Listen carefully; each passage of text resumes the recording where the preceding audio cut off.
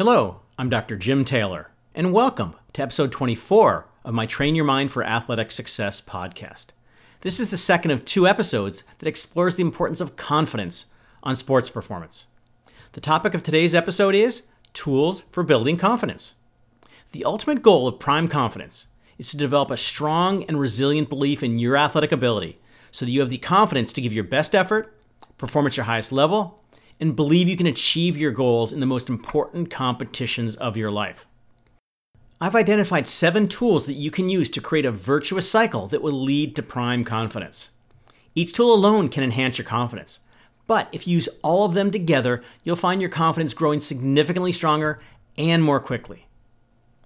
The first tool is preparation. Preparation breeds confidence. This preparation includes the physical, technical, tactical, equipment, and mental parts of your sport, and means putting in the necessary time and effort into every aspect of your training. If you've developed these areas as fully as you can, you'll have faith that you'll be able to use those capabilities gained from preparation to perform as well as you can in competition. The more of these areas you fully address in your preparation, the more confidence you will breed in yourself. My goal for you is that when you arrive at a competition, that you can say this: I'm as prepared as I can be to achieve my goals. And that statement alone exudes confidence, because ultimately that's all you can do is be prepared. From Hope Solo, the Olympic and World Cup winning goalkeeper, confidence comes from our preparation because we know we're damned good. Second, mental tools. Mental tools reinforce confidence. I encourage you to create a mental toolbox inside of which you will put essential mental tools that you will need in training and competition. Fortunately, your mental toolbox doesn't weigh anything, even when it's filled with tools. You can use these mental tools in 2 ways. First, you can fine-tune yourself, making subtle adjustments to get the most out of your performances. Second, just like having a spare tire, a tire iron, and a jack if you get a flat tire while driving, the tools in your mental toolbox are available when you have breakdowns in your sport and you need to fix a problem. For example, if you get nervous before a competition, you can pull out the relaxation tool. If you get distracted, you can pull out your focus tool. Mental tools that you can place in your mental toolbox can include inspirational thoughts and images to bolster your motivation, positive self-talk and strong body language to fortify your confidence, intensity control to combat confidence-depleting anxiety, keywords to maintain focus and avoid distractions, and emotional control techniques to calm yourself under pressure. Throughout my podcast, I'll be offering you a wealth of mental tools you can use to fix the many quote-unquote flat tires you will inevitably experience in your athletic life. From the movie boxer Rocky Balboa, it ain't about how hard you hit. It's about how hard you can get hit and keep moving forward. Next tool, adversity. Adversity ingrains confidence. Exposing yourself to adversity offers so many psychological and emotional benefits to you. Confidence is one mental area in which adversity can be a powerful tool for its development. To more deeply ingrain confidence, you should expose yourself to as much adversity as possible in training. Adversity can be environmental obstacles, such as bad weather during soccer practice, or strong headwinds in a running workout. Adversity can also involve your practice opponent, for example, someone who is a little better than you or has a style of play that frustrates you. Training for adversity has several key benefits. Adversity increases your belief that you can respond positively to the inevitable difficult conditions you're going to face when you compete, because you've shown yourself that you can overcome them in training. It shows you ways to adapt to the adversity so you can make those adjustments in competition that will be necessary for you to perform your best. Training for adversity also familiarizes you with hard conditions, so when you get to a competition with such demands, you'll be confident enough to stay positive and motivated in the face of those challenges. Plus, training for adversity just makes you feel tough. From a Nike ad, the road to athletic greatness is not marked by perfection, but the ability to overcome adversity and failure. Another key rule is risks. You want to take risks and, of course, succeed as much as you can. Risk-taking is absolutely essential for athletic success. The ability to get out of your comfort zone and push the limits of your capabilities is a requirement for any athlete who aspires to greatness in sports. Risk-taking is a valuable tool for stretching yourself beyond your self-imposed limitations, and in doing so, bolstering that virtuous cycle of confidence and performance. Just taking risks takes a certain amount of confidence, because an inherent aspect of risks, of course, is that you might fail. But the consequences of failure from taking risks are far outweighed by the benefits to your confidence when you do take risks and succeed. Now let's be realistic here. Risk by definition involves pushing outside of your comfort zone and extending your perceived capabilities. After succeeding from a risk, you come to believe that you can do more than you thought you could, and by extension, your confidence in those newly expanded capabilities grows.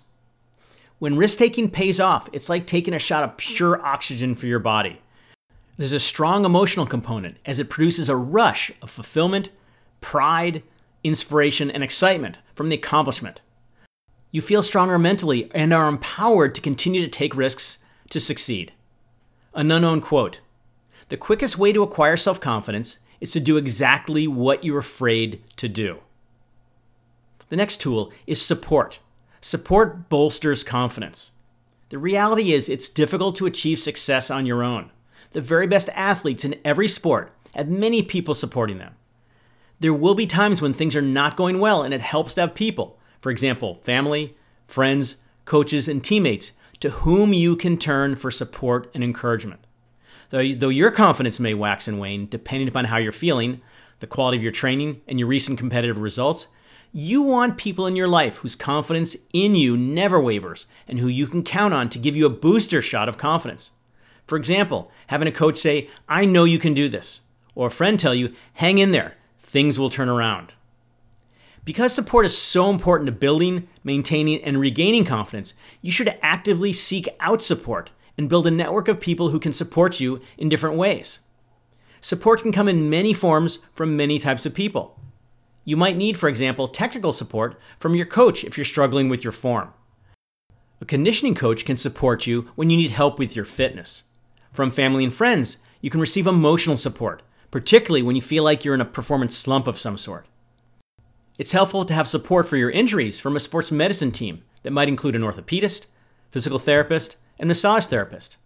And of course, a sports psychologist or mental coach can support your psychological and emotional needs.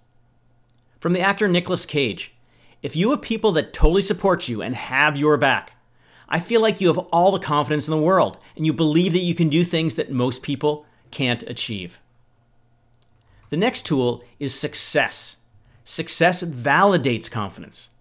All the previous steps in building confidence will go for naught if you don't then perform well and achieve your goals. Success acts to validate the confidence you've developed in your ability. It demonstrates that your belief in your ability is well-founded. Success further strengthens your confidence, making it more resilient in the face of adversity and poor performances. Success also rewards your efforts to build confidence, encouraging you to continue to work hard and develop your capabilities. But when I talk about success, I don't just mean competitive success, at least not right away. I often hear athletes say things like, "I just need a win to get my confidence back." But I would suggest that the chances of a win are very low if you lack confidence. It comes down to the classic, which comes first, the chicken or the egg conundrum. Do you gain confidence by being successful, or are you successful from being confident? My answer to this puzzler is yes. What I mean is that both are true, but the first thing you need is the confidence that you develop through the other tools. Once you have a basic level of confidence, then you can begin to use successes to build your confidence further. Another point of clarification. When I say success, I don't mean a big victory. As I suggested above, you can't just go out and have a big success to give yourself confidence. Your initial goal is to create little victories every day in training. After a workout, you should be able to say that you just won that day by doing what you needed to do. For example, working hard, listening to your coaches, improving technically, tactically, or physically, keeping at it even when it really hurts, overcoming adversity, and raising your game just a little to achieve your long-term goals. With each small victory in training that you accumulate, you gain incrementally more confidence until it is high enough so that you're now ready for that big victory. Namely, performing your best, getting a great result, and achieving your competitive goals. From an unknown quote, Confidence comes naturally with success, but success comes only to those who are confident. The final tool, positive self-talk. One of the most powerful mental tools you have at your disposal to build your confidence is positive self-talk. What you say to yourself off the field of play, when you're training and during competitions, impacts what you think, how you feel, and ultimately, how you perform. It also will determine the quality of your workouts and your results in competitions. Whatever you think more of, whether positive or negative, will determine the road you go down. Yet, negativity is rampant in the sports world, especially among young athletes. You hear, "I can't do this," or "I'm terrible," or some variation like that. And that negativity sucks the life and love out of your sports participation. If your talk is negative, your thoughts and feelings will be negative. Negative self-talk involves saying or thinking anything that reflects a lack of confidence. For example, "I'm going to do lousy today," "I stink," or "I can't deal with these conditions." If you say these things, you're convincing yourself that you have little chance. You're becoming your own worst enemy. With that attitude, you really have no chance because not only are your opponents against you, but you are against you as well. Your motivation will disappear, you'll get nervous, you'll lose focus, and you'll feel frustration, anger, or despair. And you will definitely not be having fun out there. In contrast, if your talk is positive, your thoughts and feelings will be positive too. Don't say, "I don't have a chance." Say, "I'm going to try my hardest today and I'm going to perform the best I can." That will get you positive and fired up. By using positive self-talk, you will be your best ally out there. You show yourself that despite the fact that your opponents want to beat you, you're not going to beat yourself. Positive self-talk helps in so many ways. It increases your motivation to work hard because you believe that your efforts will be rewarded. You're relaxed and focused because you know you can handle anything that's thrown at you in training or competition. Your emotions reflect your positive self-talk with feelings of excitement and pride and inspiration. Most importantly, positive self-talk helps keep your mind strong and your body going, especially when your body starts to weaken. As your body wears down late in training and in competitions, it will communicate to your mind that it's had enough. "I get the point. We can stop now." If your mind listens to your body and responds with negative self-talk, "My body is so tired I can't go on. This hurts too much to continue," your body will take over your mind and body will give up, and you will fail to achieve your goals. Positive self-talk can help your mind assert itself over your body. So when your body is yelling at you to stop, your mind can say, "No, keep going, that's an order." And your body will almost always keep going. From the mindfulness expert, Ruth Fischel, brainwave tests prove that when we use positive words, our feel-good hormones flow. Positive self-talk releases endorphins and serotonin in our brain, which then flow throughout our bodies, making us feel good. These neurotransmitters stop flowing when we use negative words. Now, positive self-talk is a simple but not easy tool. It's simple because all you have to do is replace your negative self-talk with positive statements. It's not easy because you may have developed some very poor self-talk habits that are difficult to change.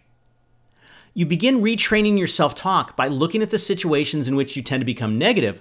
For example, when you're doing a really painful strength workout, you're in a competition with a really tough field, or you're in a slump.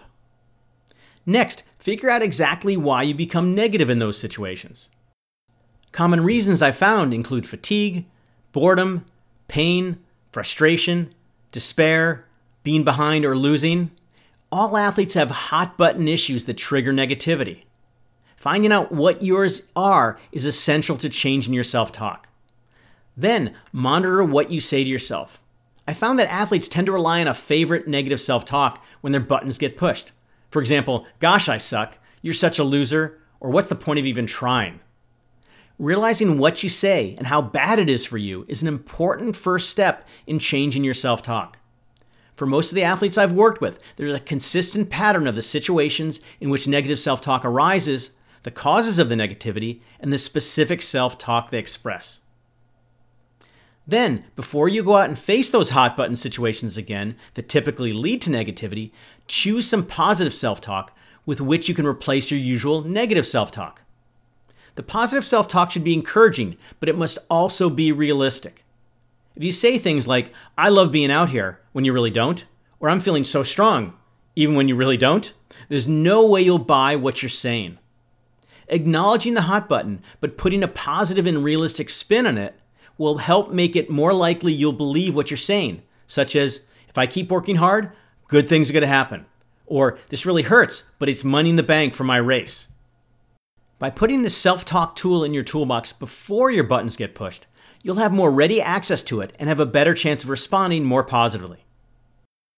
At this point, training yourself to use positive self-talk depends on your ongoing commitment to and focus on developing self-talk. Because negative self-talk can be so ingrained, you'll have to constantly remind yourself to be positive. Realizing when hot button situations are approaching will also prepare you for your buttons to get pushed and help you focus on what you say when it happens. At first, you'll probably fall off the wagon and slip back to your old negative ways for a while. But just accept it as part of the process and return to being positive when you realize it.